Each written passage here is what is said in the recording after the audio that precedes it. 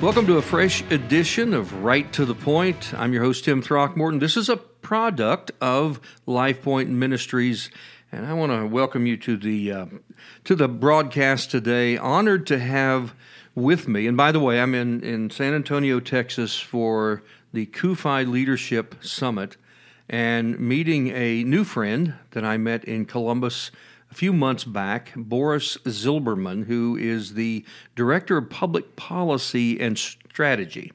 Now, first I want to define CUFI, Christians United for Israel. Let's begin there, Boris, and maybe as you're weaving that together, talk about how you got involved, how you met CUFI, and how you got involved, and then we'll go from there on some topics.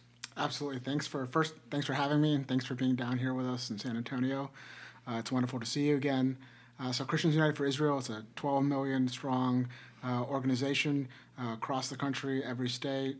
We have city directors, county directors, congressional liaisons, and we are literally in every neighborhood, basically, focused on supporting Israel, strengthening the U.S. relationship, supporting the Jewish people, and we do that in a number of ways that I'm sure we'll get into here.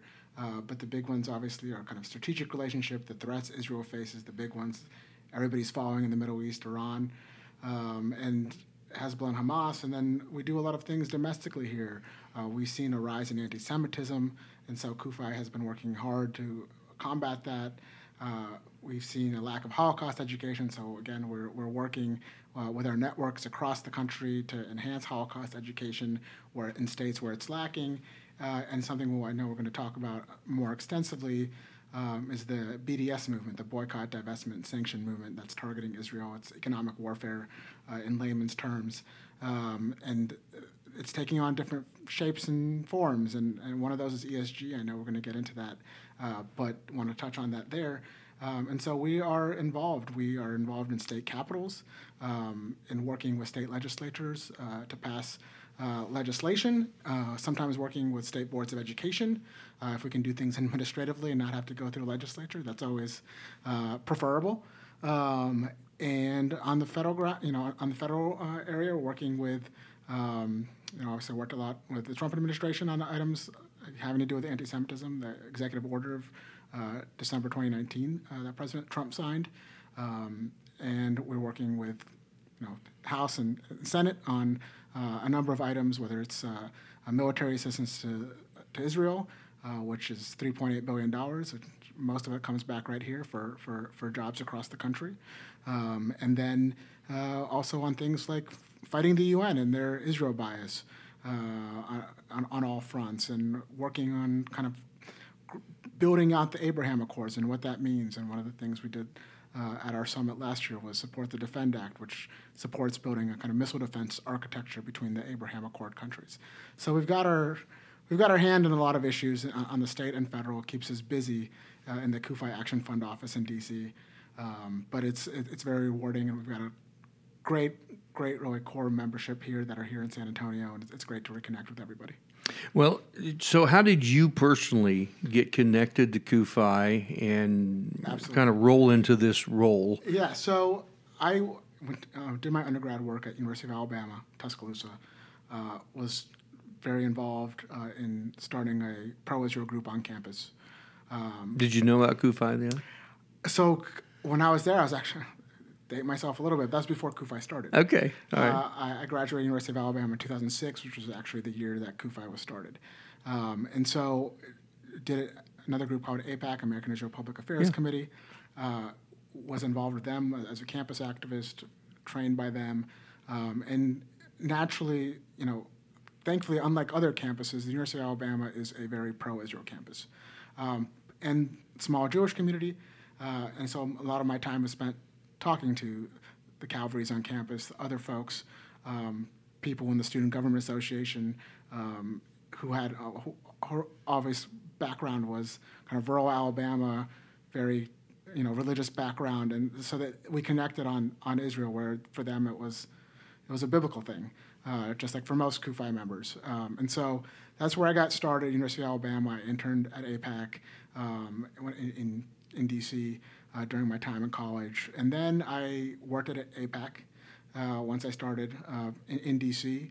worked in their policy and government affairs shop, worked on state, foreign ops issues, defense issues, was there for 5 years, was always kind of in touch. And so one of my best friends in college, Ari Morgenstern, who also works at CUFI, started a lot earlier than me.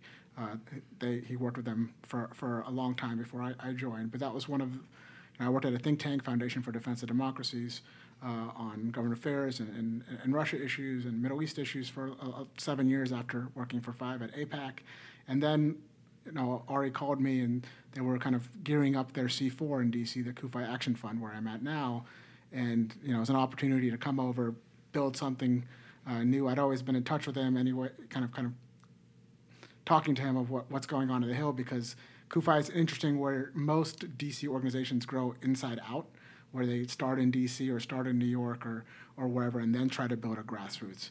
CUFI is really blessed where, especially from my standpoint of working in the policy item, where they built this national network first. Yeah, it's a flip, yeah. And it's totally flipped. For those people that really know kind of how DC works, it's a very inverse model, which we are the beneficiaries of now, where we started a policy shop in DC already having a very strong 12 million now, 12 million members. Exactly, one of the strongest kind of grassroots and folks in all parts of the country. And I think where our added benefit to the pro-Israel community really comes in, I know this specifically from working at AIPAC, is the AIPAC and Jewish community is strong in New York, Florida, kind of the big urban areas that you'd expect there to be a bigger kind of Jewish presence. But not less so in smaller numbers in the Dakotas and the Montanas and Alabama and places like that. So our added benefit is we really make the pro-Israel movement national. I agree. There are people, when we talk to a senator from Montana or North Dakota, he knows that he's got big church congregations that are very active with CUFI. We had a senator on a kind of donor call not long ago, and he probably has a couple hundred Jews in his district, in his state, but he knows that he's got thousands, and some of those states only have 200,000 or 300,000 people in them. So if you have a big church with 1,000 people, that's a sizable chunk. And so I think that's where it was interesting to come over to CUFI Action Fund. Build something out, keep working on a lot of the same issues, but with obviously a new twist. And so it's been really great. It's been my 4th year now, and it's been wonderful. And kind of having that connection, having been familiar with CUFI. I saw my first introduction was the AIPAC Policy Conference in 2006 when Pastor John Hagee spoke at to kind of really introduce CUFI and what kind of Christian Zionism was really all about. And that certainly captured me there. And then years later, having an opportunity where they're actually standing up a DC shop to come over has been really great. Boris, I appreciate your good work. At the Family Research Council, we have a C4 arm as well, so I understand the dynamics. I also understand its place and importance in this mechanism we call government, and how this is where a lot of people around America say, what can I do? I know something needs to be done, but what can I do? These are where some tangible action steps can be really walked out into bringing people into involvement. I was around AIPAC, went to Israel with AIPAC. I've seen their good work. This is unique. It's different, and you're right. It reaches into the Midwest, and really, it's America's love of Israel, not just certain places in America or people in America. This is about the heart, the fabric of America. So when I'm talking to church folk and pastors and they want to get involved, this is a real place where the investment of their money, their time, can have lasting impact, because you see the legislation as it is presented and you can speak to that and defend Israel. You want to stand with Israel? You want to defend Israel? Helping you does that very thing, doesn't it? No, absolutely, and it's invaluable when church leaders, pastors get involved. And right now we're working in the states. We're working on state legislation, include Alaska, Nebraska, places that without leadership of pastors and so on that already have relationships with state legislatures, which is so critical. They know, because state legislatures, guess what? They go on to become members of Congress, senators, governors, and so when you start early, and you get to those legislators early, and you build those relationships, that they know that this church is a CUFI pro-Israel church. They know that they have their backs, because at the end of the day, legislators, whether it's on state or federal level, want to know that if they support something, that they have folks in their district that are going to back them up, right? That they're not just taking a vote and are going to get shellacked, because around the whole country, there's people on the left that don't support Israel, and they're very vocal, and so those legislators are going to hear from them, but they need to know that there are pastors, churches, pro-Israel members of the community that support them. And so it's really key, because we don't take support for Israel for granted. It's a constant fight. My former boss at AIPAC, Howard Core, would always say, fights don't stay won and points don't stay made, more or less, right? And Good point. Especially in D.C., and as you know, in D.C., like that's the ultimate truth. Is battles don't stay won and points don't stay made. Yeah. The game is always, the ball's always in play. The ball's always in play, and just because one session you have a win doesn't mean it's gonna that stays in place. Clock doesn't stop. Yeah, clock doesn't stop. You can't just be like, well, we won this round. Yeah. Let's pack it in. Yeah. And so having that constant support in these parts of all across the country, but especially in those parts of the country where there's a void. Is so key, and so having pastors join CUFI, go to Israel with CUFI, go to the summit in the summer, and lobby their members of Congress on these issues, that people know that back home you have regular folks, and that's what I love about CUFI so much, is most of our membership are just regular folks, blue collar, they go to church, they go to work, and they care deeply about Israel, the Jewish people, and I think that also just the makeup of our membership, more salt of the earth, like these are your regular voters that you're engaging with than most of the fly-ins that come into D.C. And so I think that's key too, that members and legislators see that these are the people that are coming to your town hall. These are Americans. Yeah, these are just Americans. These are just Americans that really care deeply about something, and they're using their time and treasure to, do their duty, to voice their, You mentioned education. Yes. And Barna, who works with us at FRC, Georgia Barna, tells us that only 6% of Americans have a true biblical worldview. There's less knowledge of the Bible now than ever before. There's also, along with biblical illiteracy, there's civic illiteracy. Not everybody knows how the government works. And there's historical illiteracy. So that's not just in American history, but it's also in Israel's history. If you don't know the Bible, you don't know who Israel is in the whole scheme of things. And then if as you're alluding to earlier in your comments about teaching about the Holocaust, about Israel's story, its formation as a nation as well, in education. So we work on pushing back on LGBTQ, transgender ideologies, and critical race theory. But there's more in education to stand against, and that is, and for many may not know this or think about it, you're working on legislation to help promote the teaching of the truth of the story of the Holocaust and Israel. Tell us what that battle's like and where it's finding some traction. Yeah, it's absolutely. That's a great question, and there's just interesting anecdotes. Louisiana is a great example of this, where in this process we do a survey of the states, see where their standards, curriculum standards are at. What are they teaching? Do they have Holocaust education laws in the books, policies? And in a state like Louisiana, we came across that they were barely teaching World War II history. Never mind, curriculum barely touched on that. So, in some of these states, you're kind of taken aback. We're like, well, can't teach the Holocaust if you're not teaching the World War II. So, in some places, we've seen just general education gaps in social studies curriculum, which is a problem if you look at polling and information of how many people know X, Y, or Z about just basic history of the 20th century. Sure. in some places it's pretty shocking. And that was one of the places that we worked successfully with. In New Orleans, it's a really good World War II museum. We worked with them, worked with the Jewish community in New Orleans, to work with the State Board of Education. Ultimately, worked with legislators, but the State Board of Education kind of got the message that we don't need to legislate this.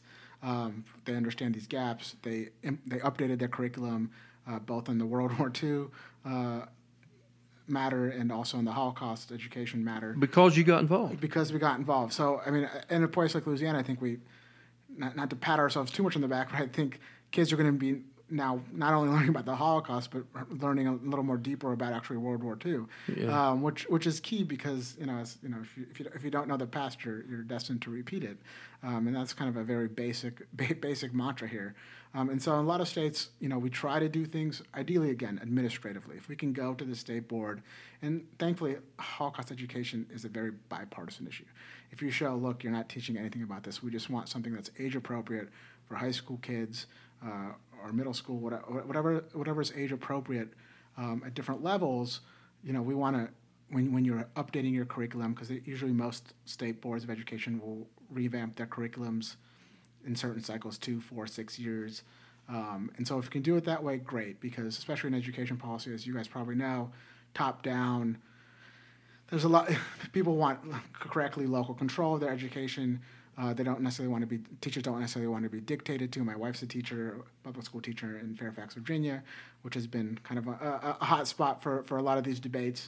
And so people don't want to be dictated down. But if you can have a conversation with the Department of Education, show that, hey, we have a wide, folks, Jewish groups, Christian groups, we just want to teach some basic history. We're not asking something outlandish here. Right? No, you're not. At the same time, what you're asking them to teach is being fought or falsely taught. The perspective on the Holocaust is being falsely championed on college campuses, which produces teachers. And that filters its way down to every grade level. But you're not. It's not just that nobody's saying anything. Some people are saying the wrong thing. People are saying the wrong things. People are weaponizing false things about the Holocaust to attack Israel or attack Jews, So there's sometimes there's a lack of knowledge, or sometimes there's kind of a weaponization of knowledge in a very negative light. That is a very interesting issue, and it's tough to navigate because in the education space, as you alluded to, there are a lot of different fights. This is one that thankfully is really probably just nonpartisan. Like most educators get that. Yeah, we should teach about World War II, teach about the Holocaust, and giving them the tools. There's plenty of resources out there now. Several years ago, we advocated for the Never Again Education Act, which gave the Holocaust Museum in D.C. kind of the resources and the mandate to provide teachers, not that teachers had to go there, but this is where you can get the resources. This is where you can get curriculum. And there's other places like the USC Shoah Center. There's a number of places around the country that provide education, continuing education to teachers, which is usually required for most of them, and districts that are looking to implement this. So we again, try to do a bottom-up versus top-down, but at the top there's also resources and giving school districts, states, counties not everybody in the middle of nowhere is going to know necessarily what the right thing to teach is, but there's good resources out there now. There's a lot of grassroots involvement now. In fact, it's unparalleled in my experience. I've been involved in this realm of cultural engagement since 2004. I've never seen so many people self-educate on not just history and civics, but they're now getting involved. So can somebody go to CUFI and find materials or find talking points that they can use at a local level themselves, as far as either they're running for school board or they want to make sure that their local school is doing something right? What would be the avenue of approach? Because I'll get asked this question. It's the reason I'm asking you. There's two things on the federal policy legislative issues. CUFIActionFund.org, CUFI actionfund.org. We'll have a lot of those. People can sign up to our weekly update, which gives you kind of a synopsis of what's going on our issues at the federal level and internationally, kind of how we're viewing things, which can be useful for folks to put things into kind of short pithy context of what's happening to kind of break through the noise. And then at the state, on CUFI.org, CUFI.org, there's backgrounders, there's resources on the Holocaust. If people, a movie that we did, Never Again, with Irving Roth, of blessed memory, and Kassim Hafez. We have lots of resources on the CUFI.org for folks that want to, even if it's just showing a movie at their church, right? You don't have to start big. You can start small, because that giving people the resources and information, especially in this time of age where we have information overload. If you can pick one or two good resources to share, that can have much more impact than giving people an encyclopedia. Thank you. And I'll make these websites available on the post so that when we do get this up and running, it'll be there for folks to link to quickly and access. So this leads me, as we kind of round third and head for home here, I want to talk about ESG.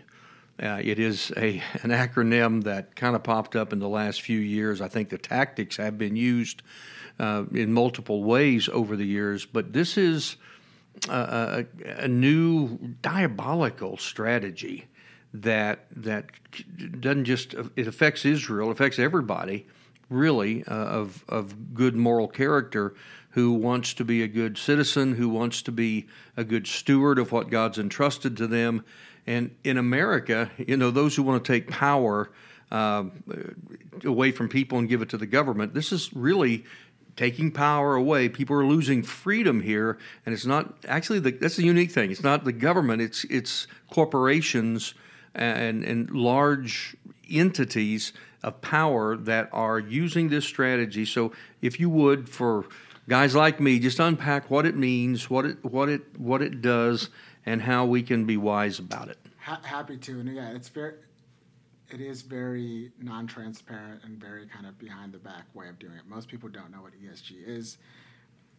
You need to have some sort of financial background to get what these financial firms are doing. But so ESG stands for environmental, social, governance, and what there are firms that specialize in ESG ratings. So it's almost like if you think of Consumer Reports, and they give a rating about which cars are good and which cars are bad, who's safe and who's not. So you have these financial firms, ESG firms, Morningstar for one, that's been in the news on having a pretty bad Israel record. There are these firms that basically will go through and give companies scores of what, and it's very subjective, right? And the Israel case of Morningstar, they use things like Electronic Intifada, which is a wildly anti-Israel, anti-Semitic website, as one of their sources for how they rate, major companies.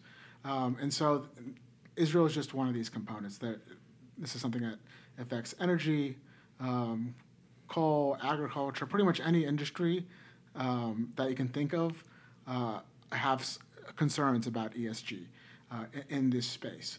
And so what we found is that, at the top, 34 states around the country have now implemented anti-BDS. BDS stands for Boycott, Divest, and Sanction Israel. It's an anti-Israel, anti-Semitic movement to basically create financial warfare against Israel. And so 34 states have now passed anti-BDS laws. We're working on many more. We're working on the federal level to implement things of similar nature. And it's been very effective. You have had major companies like Airbnb and Unilever, who owns Ben & Jerry's, who both tried to boycott Israel, because those announced boycotts triggered laws across the country, triggered huge bipartisan pushback on the Hill that said, hey, we're not cool. And so they both reversed. And so the BDS movement has been taking a lot of losses. And so they've tried to figure out, well, how can we do this a little more slyly? We've got these laws in place. Let's try to influence these ESG firms.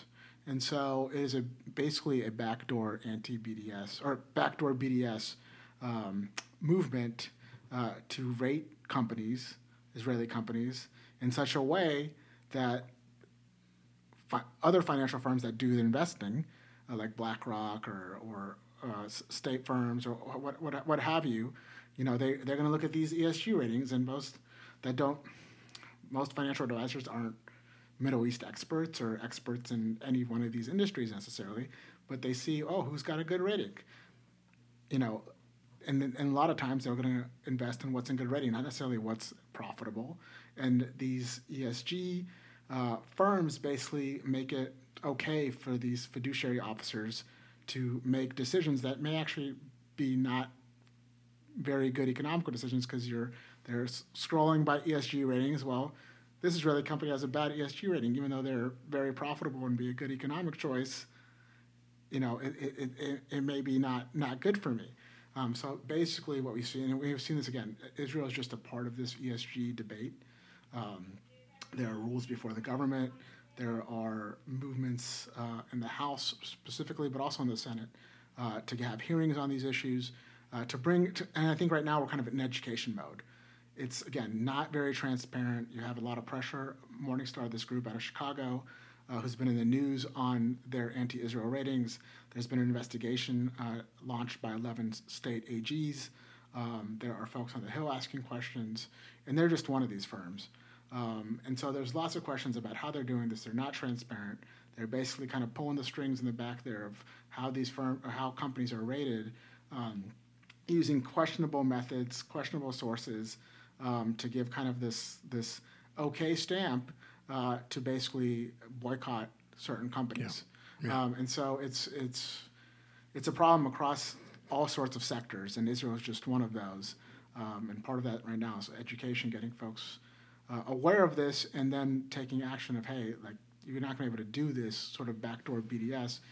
And in some places like Texas, for instance, where we're sitting right now, they've expanded their anti-boycott law to make sure that it includes these types of financial firms. Now, most of those laws do include it, but it's one of those things we're looking at of how do we make sure this is not some sort of loophole, basically, that the BDS movement has found to boycott Israel using these types of firms. Boris, thank you for your good work. You're making a difference, and for those who want to get involved, give me that website again they should go to. So there's two websites, CUFI Action Fund, CUFI actionfund.org, which is our C4. That's where you'll find more of the federal stuff and contact there. And then CUFI.org, which is the mothership, that has a lot of resources. And this is something that we're going to be doing more and more on if you're interested in ESG. I feel like it's one of those kind of more cutting-edge problematic issues that are going to be, especially in this upcoming Congress, are going to be much, I know leadership is interested in this issue, and it's going to be something that's going to, I think people are going to hear more and more about. So please reach out. Boris Zilberman, Director of Public Policy and Strategy for Christians United for Israel. Pastors, church members, those of you that hear about this, go to the websites. We'll have the links in this post as well. Check it out and get involved. You want to stand with Israel? What can I do for Israel? What can I do to stand? Do this. Get involved with CUFI. It'll make an incredible difference. I've known this organization for many years, and I have the utmost confidence. And we were both just listening to Pastor Hagee a few minutes ago. They have many organizations, at Family Research Council, Life, Family, and Religious Freedom. You guys have one main focus, one mission, and it's Israel. And so we're going to stand with Israel, and I know when we do, God will bless us. Boris, thanks for your time. Thanks for your good work, and God bless you. Thank you. You too.